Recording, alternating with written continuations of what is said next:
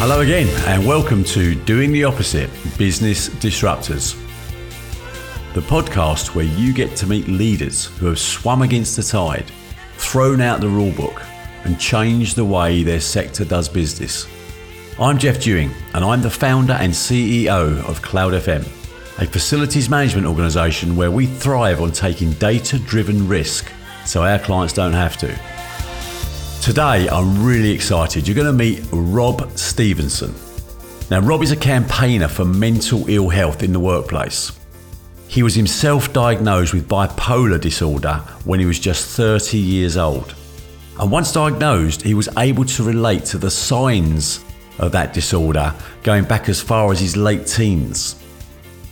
For those not aware of the condition, bipolar is basically where 1 minute you are in a deep, dark place of depression, and then the next you are full of energy and aliveness to the extreme. So despite being diagnosed at the age 30, it was still only his close friends and family that knew about it. It wasn't until the royalty, Harry and William, came out about their own mental health and therapy they took on the death of their mother, when they announced that back in 2017. That's when Rob decided to tell his story openly and vulnerably on Facebook. The response he received to that post was to change his life and his direction for the better. As a result, Rob is now an international keynote speaker on his specialist subject, and he runs a couple of organisations which you'll hear about during the podcast, offering powerful tools and advice for people in the workplace to manage their own mental health. Hi, Rob, and welcome to today's podcast. It's great to have you online, and I'm really looking forward to our chat. Hey, Jeff, good to be here, and thank you so much for having me. You're more than welcome. So Rob, this is a hot topic, and if it isn't for some people, it should be. So we're now talking about things like mental health, mental well-being, the impacts on our lives, the impacts on our family. So what I'm interested in is your story, how you come through this journey, how you are such an ambassador for what you do now. Sort of give us an insight, set the scene for why you are where you are and what it is you're trying to achieve. Sure, thank you. So, I describe myself as a mental health campaigner and passionate about helping inspire the creation of mentally healthy workplaces and societies. And those are workplaces and societies where people can put their hand up and say, I'm struggling with mental ill health and seek help, or workplaces where people can prioritize proactively their well-being and feel like they've got the permission, the knowledge, and the support of those around them to do so. Now, this mission is personal to me because I experience bipolar disorder, which is a mental illness. And it's a mental illness that's characterized by extremes of mood, from very deep, dark depression, where I cannot get out of bed, cannot do my job, cannot look after my children, through to periods of hypermania where I can take risks, I can make pretty bad decisions, and everything in between. Now, I'm 50 now. I was diagnosed with this condition when I was 30. I see the signs of it going back through my 20s, even into my late teens. And I can tell you a lot of stories about what it's like to be kind of locked away in a room thinking I was antisocial, and later found out I was experiencing depression, or taking my clothes off in public and getting into trouble in nightclubs by erratic behavior when I was experiencing periods of hypermania. But I didn't know I had a mental illness, right? And then when I was diagnosed, after a boss of mine kind of intervened and said, I think you need some help. I think you need to you could do with some help with your mental health, and persuaded me to go and see the doctor, and even research the numbers of some local therapists to make it easy for me to make that move. And I got this diagnosis and I thought, wow, that explains a lot. And then I thought, wow, I can be fixed now. The medical profession can make me well. And for a while they did, with therapy and medication. But then the depression came back, Jeff, and it came back with a loss of hope and a sense of futility. And my story gets a bit darker there, where I wanted it all to be over. I made an attempt for it to be over. But from that real low point with the love of close friends and family, I learned to manage my condition. And what I learned was that therapy and medication and that clinical support helps, but also being proactive about managing my wellness, getting good sleep, exercising, prioritizing connections. And over the years, I learned to effectively manage my mental well-being and my associated challenges pretty well, and also enjoy some of the strengths that come with that. But Jeff, I did so under the radar because of the stigma of mental ill health. Of course, yeah. And and the fear of how I'd be perceived. And the real catalyst for me changing direction to do what I do now was in 2017. I saw the world opening up about mental health, about mental ill health. And I decided to share my story of being bipolar. And it was a pretty awkward Facebook post, if I'm honest, but the reaction to that post really changed my direction because I was getting a huge number of people from my immediate network sharing their stories of mental health challenges back because I'd created the safe space. And this really motivated me to think, how could I make a difference, and set me off on this journey to do all the different things as a campaigner I do now. A fascinating story. So just let me ask you a question. That moment that your boss intervened and said to you, I think you need help, how did you feel at that moment when that person identified what they identified and asked you that question? It was quite emotional, and I think there was a bit of denial going on for me around that time. I thought I was fine. Clearly I wasn't. And there was when I kind of thought, why not? I'm really struggling. Let me give this help a go and let me follow that advice. There was a sense of relief, a sense of unburdening, kind of a weight lifting a little bit. And I've experienced this a few times with kind of the different degrees of my challenge. But I felt like I was no longer alone with it. And then at that time, the label I was initially diagnosed with depression, which later became a bipolar 2 diagnosis. That label was quite helpful then because it allowed me to understand I was not experiencing these things alone, that millions of other people were experiencing this. And I just never even thought to think that I'd got a mental challenge or a mental illness. No, because it's in the shadows, right? And while it's in the shadows, people have to make a judgment. And I guess the one thing that stops us making that judgment is this fear of vulnerability. If you're prepared to be vulnerable and say, look, I've really got a problem, or I don't understand what I'm doing, and you can share that, not just with someone that may or may not be able to help you, but with the wider audience, whether it be your friends, your colleagues, whatever, then suddenly vulnerability creates an environment where people want to help you. And that's been the stigma that's preventing people speaking. Yeah, but I think I agree with you completely. I mean, vulnerability is interesting, and the stigma for me is slightly different because we're happy to be vulnerable about a physical health challenge. If we'd broken our leg, people would sign our cast, right? Or if we'd got something as serious as cancer, we wouldn't be reticent about telling people that, I don't think. And we'd be more, I guess, comfortable with that vulnerability. But the stigma of mental ill health means that people are fearful of being vulnerable because they're fearful of how they'd be perceived. Are they going to be seen as weak? Are we going to be seen as not able to do our jobs? Are we going to get passed over for promotion? Will my team think of me differently? What will my friends think of me? And that stigma is that fear of how you will be treated with a mental health challenge or a mental illness. And I think the way mental illness has been portrayed in the media, in movies, One Flew Over the Cuckoo's Nest, madhouses, asylums, all of this, it's all contributed to this fear of what is just a health challenge in the same way as a physical health challenge is. It is, and I think you've hit the nail on the head, because as you say, you sign your cast, people can see and touch and feel what it is you're suffering, but they can't see and touch and feel your emotion, right? So, and I think that's where that you do get, but then that comes back down to, for me, vulnerability of saying, I'm prepared to be vulnerable, even if people don't understand, I'm still going to be vulnerable. I mean, I'm speaking with someone that's not gone through that, so I'm not certainly a special purpose on knowledge on this. But the reason I'm speaking the way I do is because in our organisation we've really opened up to these challenges, and I'm looking at the signatures on emails from we've got 20 odd people in our business that's got a huge banner on their email that says, "Talk to me, I'm a wellbeing guide." Health and well-being. So there's people you can specifically go and talk to about education and training in how to be receptive for people that just say, look, I can't cope. I don't know why. I don't understand it, but I just can't cope. Whereas the old stigma years ago was, the stiff upper lip, chest out, for God's sake, get a grip, man. That was always the approach. Whereas now I think COVID has also helped everyone become far more receptive to it.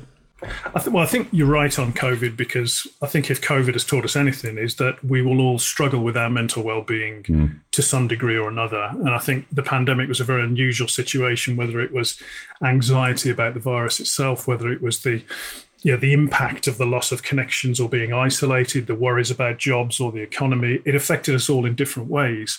But I think we will all have struggled with our mental well-being. Now, for me, that's quite helpful because we all have mental health, we all have well-being, just like we all have physical health and fitness that can go up and down, so can our mental health and well-being. And I think hopefully what we're seeing is that the pandemic has caused many more people to engage in the journey of managing their well-being proactively, because we can all benefit from doing that no matter where we are on the continuum. And perhaps it's a journey. I mean, we had people in our organisation that were sitting in apartments with no gardens and 4 white walls on a computer on Teams and Zoom all day. But they were happy to say, I just can't deal with this anymore. But the problem was in the pandemic, you couldn't say, look, go out and get a break. They said, I'm not allowed out. So it was just absolutely, the devil in the deep blue sea, wasn't it? And I think that's when it really amplified. People really struggled. But because the amplification, I think a lot more people started taking it a lot more seriously and realised the severity of what people were suffering. I think that's right. And, I think what the pandemic also highlighted was the importance of our social connections. The change of ways of working now with more flexibility or remote and hybrid are great. Mm-hmm. But I think what we'll start to see, and we are seeing it, is that need for real connection with people that we work with that you can't replicate over a Teams or a Zoom call. And so, I know I do most of my work remotely, but I do crave that interaction with people, and I'm making more of a conscious effort to go into town to do face-to-face meetings, because I think we are social beings. We need that interaction, and I think it's very difficult to replicate that through a screen. I don't disagree, although I'm going to be slightly controversial. So I very much believe that we have underutilised the ability of remote elements because we want to control our own destiny, right? We don't want the challenges of who takes the kids to school in the morning, who picks them up, and how do I tell my boss I need 2 hours off to do the homework with my son? We don't need those stresses or pressures. We need to be able to make those decisions ourselves. But I also believe absolutely in social interaction. I'm a social interaction animal myself, but I don't need it every day of the week, right? I need it frequently, but I don't need it every day. So if you can create that environment, which we've done in our organisation, where teams will come together once every 4 weeks, 6 weeks, 5 weeks, whatever suits them, subject to the problems they want to solve. When they get together in that moment, the connection is so much richer than if you were just going through the motions on a day by day basis. And that's where I think the balance of that hybrid can be really powerful if you get the balance right. I agree with that. Yeah, I agree with that. And I think then you're getting into where do you do different types of work more efficiently? And, doing your deep work where you've got to get a report out or you're concentrating, that's never good in an open plan office. There's too many distractions. The benefits of flexibility we know are great for our family life and our mental well-being. But, I met one of my investors last week for a coffee. We could have easily done that over a Zoom. And, actually I gave him an update on the business. We kicked a few things around. And then at the end of the meeting, we'd almost sort of shook hands and were leaving. He just came up with this really good idea and an introduction followed. And I think, there are moments like that for me that we lose if we're doing everything by Teams and Zooms. I agree. And I think, workplaces, as they get better at remote working, because I don't think we've cracked it yet, will really help people understand where do you do your best work, and that will differ between types of work, types of tasks. And I guess that's no different to when you're interacting with people, whether it be remotely or via email. I mean, how many times have you heard the stories of people emailing their colleagues sitting next to them because they don't know when to pick the phone up? There's times when you need to have a human conversation versus hiding behind text or WhatsApp or email. And we need to continue that education because we've all got we've all found it too easy to hide behind email, and by default you lose that social connection. So it's the ability to say, there's a time we say, I don't need to spend 20 minutes typing an email, I need to have a conversation with you. And I think that's when you start to bring the stuff alive. Yeah, I agree with that. I think the other bit though, when working remotely, the one thing that the physical office does give us, it gives us breaks in the day, right? Mm-hmm. So if you're at your desk and you go to meet someone, you walk to a meeting room. You'll probably go outside and get your lunch. You may even eat it outside. Whereas I think what we found is that with Team and Zooms, people are very much at their desks, stuck there all day. We don't have that self-discipline often to go and take those micro breaks in the day. And I think that's another bit of the educational process for remote workers is, okay, take your lunch away from your desk, use that commute time to go for a short walk outside, put a buffer between home and work, make sure you're getting up and stretching and hydrating and doing things, regularly on the hour, because we're a bit locked into a very transactional way of working now. And, it was bonkers. We were not commuting, but we were working more hours through the pandemic because people didn't have that off switch effectively. No. And I think we need to have more discipline to do that. And again, I think you're right. I mean, I've been quite lucky because I belong to a couple of peer groups, and we were very concerned and fearful about exactly what remote working we're going to do. So we went deep on remote working at the very start of the pandemic, and we all put into places things like no meeting will last more than 40 minutes without a break, and a break is a minimum of 15 minutes. No employee will ever have less than half an hour break in between every meeting. So you'll never ever have a back-to-back. It's just illegal. It's not allowed. And everybody has to take 1 hour a day for thinking time and reflection within the working day. And one of the things we use to try and drive that is, apart from the fact that the line managers have to see that break in their diary, we love the saying that old Henry Ford came up with years ago, and they said thinking is very difficult, which is why so few choose to do it. But the impact on your health, because you just can start to free your mind, just think about stuff. And it's not about solving problems, it's about giving yourself that space to just reflect on what was good, what was bad, what you could do differently, what you could do better. Or more importantly, reflect on your kids, your family, what you did the weekend, what you didn't do the weekend. But it's giving people time. And when you think that because we've been able to enforce that because of the technology enables us to enforce that. You could never enforce that in the working week in an office. People would choose to sit at their desk all day, wouldn't even go to the toilet, wouldn't even stop for a break.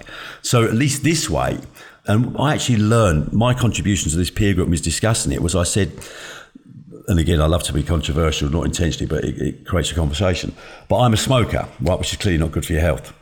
But what I do as a smoker is I have a break every 30 minutes to go outside, right? So the element of me going outside having a break is very healthy. So then, of course, you then had the non-smokers over the last 10 years going, well, look, I think we're being badly treated here because we don't go outside and break from work. We are more productive, yet we're being paid the same money, blah, blah, blah. So I then, in my organisation, started to say to people, even when you don't smoke, you go outside for a break and a walk round and whatever, just have a break away from the office to work with colleagues and the computer. So it meant that, so in a funny way, the smoker helped create some good health from a mental perspective. So yeah, that's my controversial story, but yeah. Well, yeah, I mean, I've made that provocation myself, that the smoking break is actually, without the cigarette, is very good, because it's not only giving you a break, it's actually informal connections as well, because you tend to congregate with the other smokers in an office type environment. And you're just shooting the breeze, and that's really good. So I think we can take the cigarettes away, but still have that concept of, connecting with others, short breaks, freeing the mind, then I think that can be pretty helpful for sure. Yeah. And again, there are certain elements of the technology that I did find good on Zoom particularly, and obviously Teams you can now do it, but they had the breakout rooms. So if you've got a group of 10, 20 people solving a problem, having a conversation, and you can throw them into breakouts of 3 or 4 people where they have proper, deep, intimate conversations about the challenges or whatever, you haven't got 20 rooms in your office. You've only got, a space. So there's some value from technology if it's all used and balanced correctly to help our mental health. So, but yes, listen, it's horses for courses, and it's about how serious we are about solving the problems rather than, as I said before, walking the talk.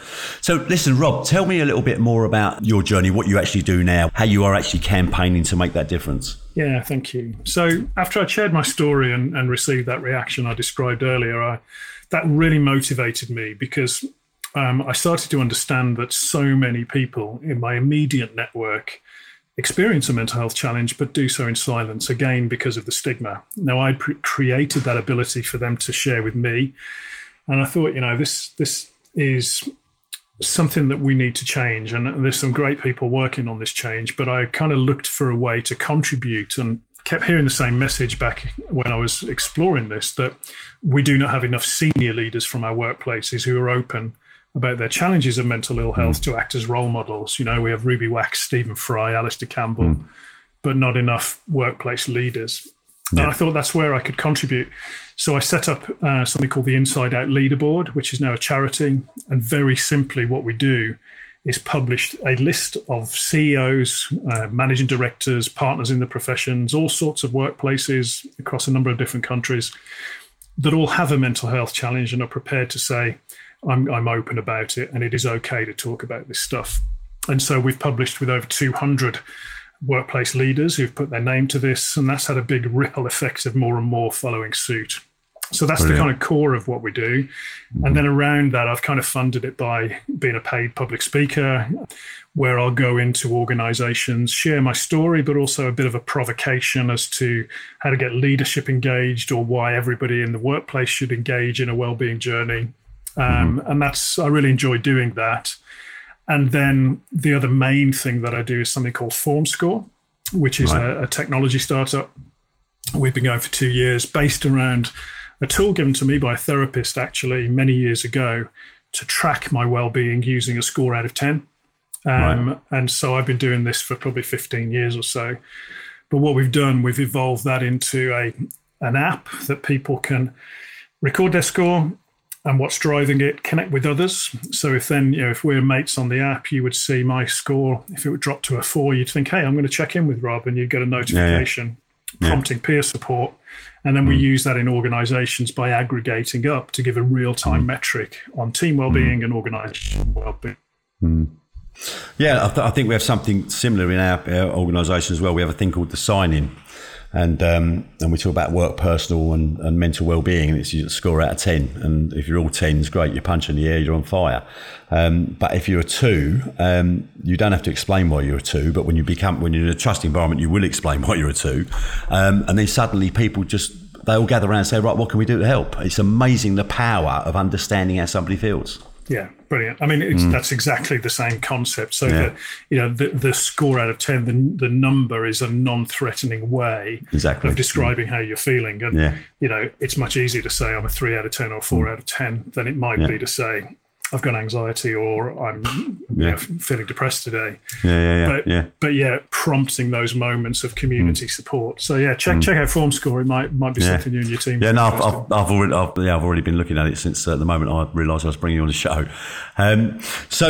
So tell me how you've obviously found this new vocation. You found this passion, this purpose, where you can contribute and improve the world to the extent you can. How do you think that's helped your personal situation from a mental well-being perspective? So I think in a couple of ways, really, and it's helped it a lot. I think you mentioned the word purpose there. And I think for many years I was doing roles that I was successful at, that I could earn good money at, both in kind of recruitment and other things. But I was not passionate about them. I didn't have that strong sense of purpose. So I continually felt unfulfilled. And, I don't know if you're aware of that concept of ikigai, the Japanese concept. Ikigai. Yeah, I love ikigai. Yeah. Now I feel like I found something that the world needs, that's something I could be remunerated for and is doing good. And, I feel like I've got that very centered belief that what I'm doing is what I'm meant to do. And that is sense of purpose, we know, is a core component of well-being anyway. Combine that with the passion of doing some good in an area that's been very difficult for me over the years in terms of my own challenges, gives me that strong sense of meaning and achievement. But I think the other bit, as a bit of a byproduct, is that because I'm a campaigner and I'm really open about how I am, I literally score it every day on my email signature, is I'm no longer carrying the burden of pretending to be something I'm not when I'm struggling. And that's also very, very powerful. And so since being open, since being a campaigner, the incidences of depression for me have been far less in terms of volume and also in terms of intensity. Right. So you would therefore argue that because you're doing what you love, that's had a really positive impact on your own personal situation. And therefore that perhaps adds to one of the things that I'm a big advocate of, and ikigai is my single biggest driver. Do work out what you're good at, do what you love. You'll never work a day in your life. Make sure you can get paid for it, because it's got to be sustainable, and what change you're going to bring to the world. And when you can truly do that, then you're on the journey of fulfillment. And when you're on the journey of fulfillment, it takes an awful lot to bring you down, and it gives you that resilience. Yeah, it does, because you're carried on by the momentum of the mission, the importance of the mission. You're right. You never work a day in your life. It doesn't feel like work. Yeah, I talk about my mission or my projects. I don't talk about work. It's not toil for me. And, I did some pretty hard stuff, right? Any startup type world, fundraising and sales and all of these things, creating something new, it's tough at times. It's really tough. But, the fact that I believe in the mission and it gives me the sense of meaning, does help build that resilience, as you say, or that bounce back ability. So in terms of your journey, which is clear now, and anyone that wants to read up on Rob, and I'll give you the details later, will see his story in more detail. But clearly around you, you've had your family, your wife, your children, all the things that are all around you, which by default, whether we like it or not, we affect in one way or another, positively and negatively. How would you say they've seen Rob's journey, if you like, especially when you've gone from where you knew you were, from diagnosis up to where you are today? How do they feel about that journey themselves?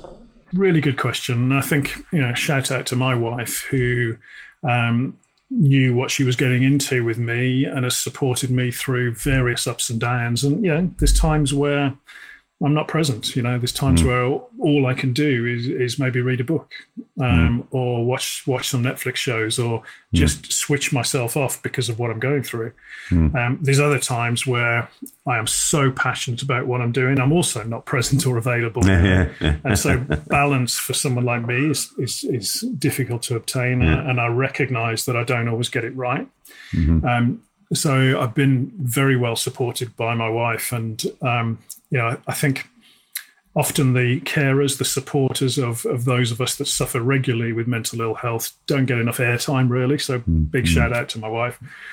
I think, if you were to look at the impact of my change to doing what I do now, I'm probably a better husband, a better father because of it. I think, if you'd ask my family, they would say that the change has been beneficial, and I'm a better human being because of it. For me, as I mentioned, that trying to find that balance where I'm equally present for the family, driven with what I'm doing, achieving, doing the things I need to do to stay well, that balance sometimes is elusive, and I think we've all got to keep striving for that. Yeah, and I guess, of course you're right. And when you look at the support unit, whether that be brothers, sisters, mothers, fathers, kids, wives, it's about understanding. For me, it's about also not just feeling good about your own journey, or my, if it was my journey of improvement, that I also feel good about the fact that their lives getting better as a result as well, because the support network is not as intense as it needed to be before. So everyone wins, right? And that's, having a win-win outcome is always the challenge that we need to face. And I think, as you say, shout out not only to the wives and stuff, but the kids, the grandkids, everybody you come into contact with that's got to work with you on that journey. And of course, they feel fulfilled when they see you coming out the other side in a positive way, and as you say, a better human being. Yeah, 100%. So Rob, we're going to wrap it up now. I'm going to ask you one last question. I haven't prompted you for this because I wanted it to be as authentic as it could be. That doesn't mean it's got to be a reach to the stars one, but the question I'm now going to ask you is for the person listening. If you could give them one piece of advice, only one piece of advice, from all the knowledge and wisdom that you've gathered over the years, what would be the standout piece of advice you would give somebody? Work out what the one or two things you need to do each week to stay well mentally, and prioritize them, guard them passionately, and make sure they happen. And that will be different for different people. It could be exercise for some, prioritizing sleep, family time with others. But well-being is not a nice to have. It is an essential component of high performance. And so religiously guard those and make sure they happen. I'd probably add another one. If you start to struggle with your mental health, talk to those around you, talk to those that you love, talk to professionals, because talking is the start of the journey to recovery. And we're often fearful of talking. So do talk. Yeah, that's brilliant. Absolutely buying to that 100%. So listen, Rob, it's been absolutely fascinating talking to you. It's an incredible story, incredible subject, which is I've become very, very passionate about as we get more educated over it. And I thank you for your time and your insight, and I wish you well for the future.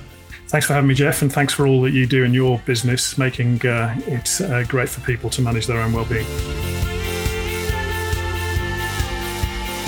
Wow. That was a intense and sensitive conversation. on a very sensitive subject that touches many people in different ways. But listen, a massive thanks to Rob for taking the time to talk to me today so openly and so vulnerably. I've always been aware of mental health, but obviously COVID and running a business with the amplification of people's feelings during COVID has helped me really appreciate the importance of well-being and helping people around you when they need help, not to mention yourself. We all need help at some point. I think the bit that I found interesting is when he mentioned that the first time just before he was diagnosed was when one of his bosses had said to him, "Listen, Rob, I think you need some help." In that moment, how do you react? Do you put the barriers up and say, "Don't be stupid, I don't need any help, who are you anyway?" Or do you actually show that element of humility to say, "Maybe I do," and clearly Rob did. And it helped improve his life to incredible extent because of that humility and humbleness and vulnerability to enable him now to understand what his challenges were and how to manage it. But to then go on and decide to use that superpower to help other people in the way he's doing it is just fascinating. And I guess the reason I resonate so much with it is watching how the people of my organisation, the journeys they went through, the roller coaster during COVID, and the realisation that the only thing that mattered was people looking after people in an open and honest and safe way. And it's just a realisation that as human beings, when you reach out for somebody for help, they generally and caringly want to help. And I think that's why we must never let the health and or well-being ever become anything other than number one in any organisation. We must not drop into what we don't see, we don't care about. So thank you, Rob.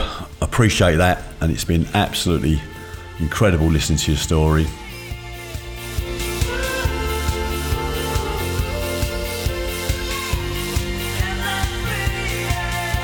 I'm Jeff Dewing, author of best-selling book Doing the Opposite and CEO of Cloud FM. Cloud FM are changing the rules of our industry and doing the opposite to create best value for all of our clients. If you'd like to know more, please feel free to visit our website at cloudfmgroup.com or by all means follow us on LinkedIn. You can also find out more about the podcast and my incredible guests at podcast.cloudfmgroup.com. And finally, a big thanks to my team, Nicola Crawshaw at Cloud FM, Sarah Waddington of Astute PR, Thinking Hat PR, and my production team, my wonderful production team, What Goes On Media, who have helped me launch this incredible podcast that's bringing so many fantastic stories to air. Thanks for listening.